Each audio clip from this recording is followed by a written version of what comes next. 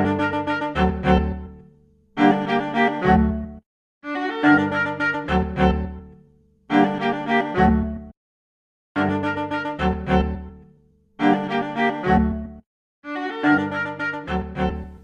and welcome to Medieval Murder, the podcast that brings all things gruesome and historical to the comfort of your own home or car or wherever it is you're listening from. My name is Hannah Purdyman and I'm here with my father, Kevin Purdyman. Hello. To discuss some of the most famous and infamous murders that took place in the medieval and early modern periods. Medieval Murder came to be first as a blog, then as an Instagram, and now as a podcast after I finished my master's dissertation on homicide in early medieval England. The podcast will feature some of the most famous murders in medieval history, some mini-episode series on different types of medieval murders, and interviews with historians and history enthusiasts alike. Welcome to our Halloween episode. Today we will be discussing Countess Elizabeth Bathory, one of the most prolific female serial killers in history. What's more perfect for spooky season than a historical figure that is also known as the Blood Countess? Ooh. So jumping right in, Elizabeth Bathory was born in 1560 in Hungary. Elizabeth was born into a rather prominent Hungarian family and grew up at Esched Castle, which is located near the now border between Hungary and Romania. Elizabeth's parents were Baron George Bathory and Baroness Anna Bathory. Elizabeth was also the niece of Stephen Bathory, who was the Prince of Transylvania, as well as the Grand Duke of Lithuania and the King of Poland from 1576 to 1586. This gave her family almost royal standing within Hungary. It was this society... Yeah, it sounds like she's pretty well connected there. I mean... Yeah. So I bet she gets away with a lot. Yeah. It was this societal status that allowed Elizabeth to grow up with significant wealth and education, including learning Latin, German, Hungarian, and Greek. So she's an educated serial killer. I'm liking this. Right, yeah. Other notable family members, according to several encyclopedia entries that I found, include an uncle who was a Satan worshiper, a lesbian aunt who enjoyed torturing servants, and a brother who was a drunk. The importance of these family members is that they supposedly influenced Elizabeth in her evil doings later in life and basically taught her to be evil. So she's kind of coming from a modern type family. I mean, we've got a drunk. I know lots of families with drunks. We've got a lesbian, and that's pretty standard stuff nowadays. And then, what was the other one? Oh, a Satan worshiper. Not as common these days.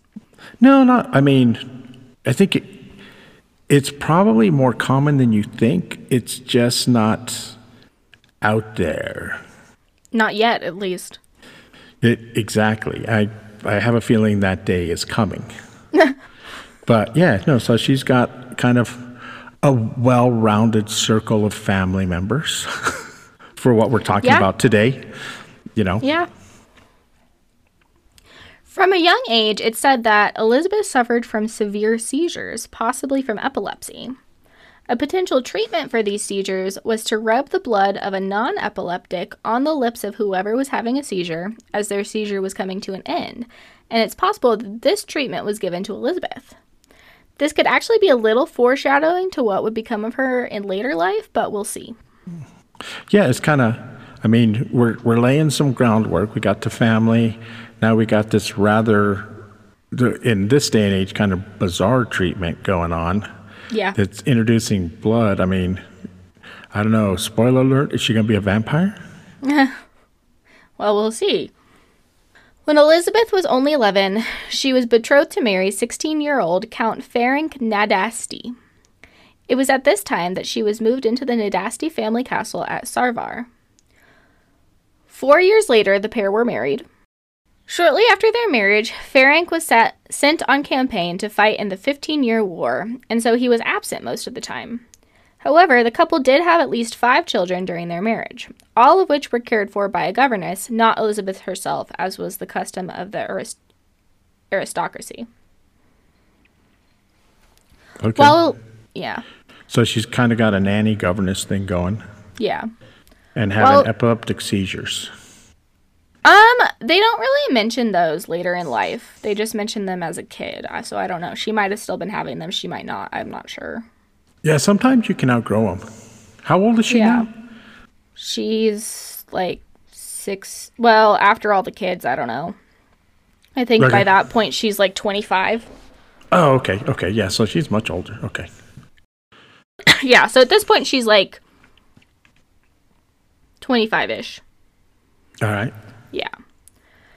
When Elizabeth's husband was away, she began to beat the servants and started to seek out the black arts in an attempt to practice witchcraft. This is the husband. While her husband's away. Oh, she starts doing this. Yeah. Okay, say what she's doing again one more time for me. She's beating her kids, seeking the dark arts? No. What did I just hear? I don't know. While Elizabeth's husband was away, she began to beat the servants and started to seek out the black arts in an attempt to practice witchcraft. Oh, okay. So it's the servants. I thought she was beating her kids. Okay. No, her kids aren't really mentioned again. Yeah. These sadistic tendencies became worse after her husband died. Most likely because she didn't really need to hide it from him anymore. Oh. Game on. Game on. So, I found some conflicting information on Ferenc Nadasti's death. From what I found, he either died in 1604 after coming down with a disease several years earlier that eventually killed him, or from a wound inflicted in battle in 1604. So, either way, he's dead. I'm not sure how. But he's dead. Pretty sure she didn't kill him. No, she didn't kill him. Okay. No. So this is now 1604, so she's now 44. So she's 44. Her kids are probably grown and married off by now. So Ferenc's will passed all of the estates, as well as the well-being of Elizabeth and her children, to Georgi Thurzo or Emer Megagyeri. Again, conflicting information, so I don't know. If I had more time, I'd definitely do more research, but I think that may also mean learning Hungarian, and I definitely don't have the time for that right now. So, one of these people took over. So she got kind of cut out of the will? No, like, she still has, like, some of the estates, and she can still go to all of those places, and she still has all the money. Okay. But they basically are kind of in charge of running the estates and that kind of stuff. Okay. Yeah. So basically her husband basically was like, I'm giving your well-being to this man, whichever man it is. All right. Yeah. So anyway, Elizabeth is understandably upset about this turn of events because I think she thought she was getting everything and she was going to be in charge. Yeah, I could see where she'd be a little slighted right now. Yeah. And so she moves to one of the Nadasti palaces in Vienna, Austria. So she leaves Sarvar and she moves to Vienna. Now, this palace is across the street from a monastery. Okay. After Elizabeth moves in, the monks at the monastery began to hear inhuman shrieks and see blood running into the street outside of Elizabeth's palace. It was said that during this time, as her violence got more severe, she would torture her servants with razors, knives, hot wax, and pincers designed to draw blood. So She's just like angry, and she's going. She's just going to torture everybody. And what year is this? What this is 1604. Wow. Okay. So and you can just have blood running in the street and wow. This is supposedly they saw this. Okay. Yeah. Well, are you saying that monks lie? No. No. So, rumors of Elizabeth's atrocities against her servants began to spread throughout Vienna, as well as throughout the countryside, and complaints were brought against her at court in 1604. But nothing could be proven, and so she continued on her merry way. She's like, no, you can't prove it, so I'm gonna keep doing what I'm doing. And I guess the servants weren't speaking up, or they were. No, they're probably terrified of her, you know. So Elizabeth began to spend time at other castles and palaces in what is now Hungary and Austria, possibly to get away from her critics in Vienna. Okay. Yeah. The heat's so on. Her cruelty reached a tipping point when one day, one of the countess's maids was combing her mistress's hair. The countess struck the girl so hard for her clumsiness that some of the girl's blood fell on the countess's arm. When another servant rushed to wipe off the blood, the skin seemed whiter than before. Elizabeth's friend, confidant, and potential witch, Anna Darvulia, convinced Elizabeth that she would retain her extraordinary beauty if she bathed in the blood of young virgins. Oh, no. Because her skin seemed a little bit lighter. So, Elizabeth began having peasant girls from neighboring towns rounded up and brought to her at whatever castle she was staying in at the time. The girls would then be... Wait, you can just, like, round people up and bring them to your castle? Probably, yeah. I think there was, like, I think what was happening was she was sending out servants to go to these peasant families and be like, we'll offer your daughter a job. Okay. And they brought the daughter back with them. And that's their, like, rounding up, you know. Okay. It's like trickery. So we're rounding up the peasant girls, taking them back to the castle. Yep. And her whole thing is to bathe in servants' blood. Yes. So the girls would be tortured in specially designed chambers in order to draw the most blood. The girls would be bled to death so that Elizabeth could bathe in their blood and retain her youthful appearance. This even included, like, an iron cage that they would place the girl in, and then these, like, spikes and slicey metal things would come out into their chest so that they would start bleeding out, and she would be standing under them and have the blood drip over her, basically showering in their blood. There's a lot of people involved in this, because I'm pretty sure she's not making this. I mean, who thinks of this? Well, she has a lot of power. Yeah, I mean, go to the blacksmith and say, hey, here's what I need. Yeah. All right, I'll make it. You know, right. That's crazy. I mean, I wouldn't make it just in the fear it'd be used on me. You know? That's a good point. Yeah. Yeah. I mean, she might kill you anyway because you're not going to make it, but holy cow, man. You know? Yeah, it's pretty gruesome that she's just like, I'm going to bathe in their blood. I don't care who they are. It can drip on me, like, whatever. Wow. I mean, there's a lot of people that know what's going on. Yeah.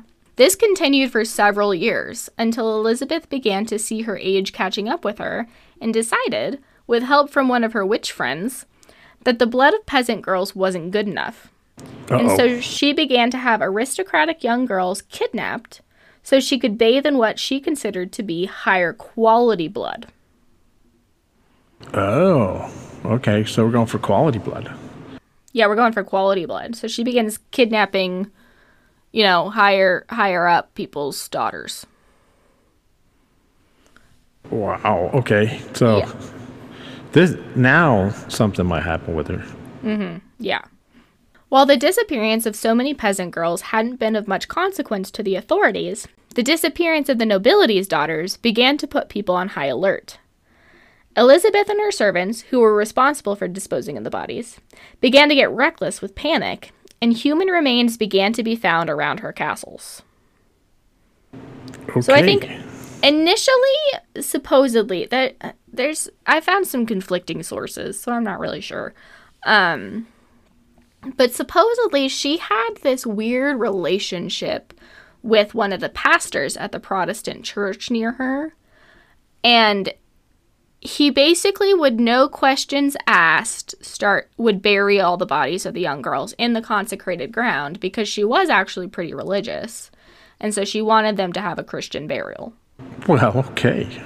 And so he was just burying all these bodies And so then there's that. I mean, there's that. But then supposedly she had a falling out with him. And the next pastor was like, I'm not going to do it. And so then her servants just start dumping bodies.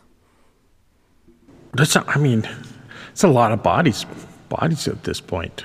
Yeah, because this is probably 6 years later. Okay. Yeah. So she's been doing this for 6 years. With all of the rumors that had been circulating about her for years, the Hungarian authorities sent men to examine one of her castles to find proof of the rumors. Because now they found some of these bodies that have evidence of torture. They're close to her castles. And there's all these rumors flying around about, the monastery and the blood in the street and her just like razoring her servants. Right. And so they send some men to one of her castles. There they found the torture chambers, the blood. I was going to say, there's got to be some evidence. Yeah, and the servants who were terrified that they would be next. So they find all this evidence. And so Elizabeth is placed on house arrest awaiting trial. Okay. Yeah. So, during this 2-year period of house arrest, she's under house arrest for 2 whole years, the authorities began to gather evidence against Elizabeth, including over 300 witness statements. Wow, okay. See, I told you a lot of people knew. Yeah, a lot of people know. The witnesses put together a list of almost 650 servant, peasant, and noble girls who had been tortured and murdered by Elizabeth Bathory. 650 over 650, almost 650, over a period of just 6 years. Wow. Yeah. She was going for it. She's got definitely an issue, some sort of issue there. Yeah. So they found these 300 witnesses. There's a list of almost 650, and her remaining family still tried to pull strings and send her to a nunnery instead of prison. Her family's like, no, just send her to a nunnery. It's all good. Nobody needs to know. But, there's 300 witnesses. And so stories of this situation and all of her atrocities begin to spread around the country. Or, I guess, kingdom.